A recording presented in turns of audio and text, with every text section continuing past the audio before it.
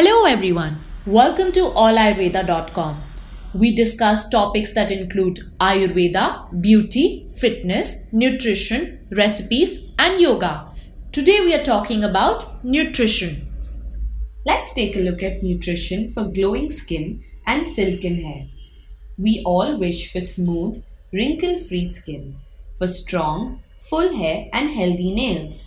In fact, we invest a lot in creams and masks, peelings and cures, not always with the desired success. This is because true beauty comes from within. It is not the hair that needs nutrition from shampoos and sprays to strengthen it, but the cells that form the hair. The same applies to the skin. Our expert will tell us about some foods that you can add to your diet for natural radiance. So what are some foods that nourish the skin?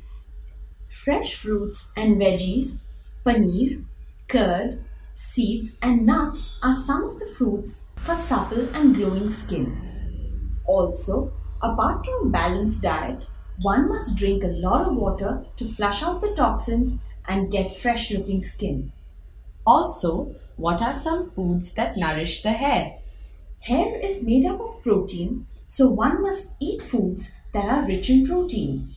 Dairy products, lentils, walnuts, eggs and chicken are good sources of protein.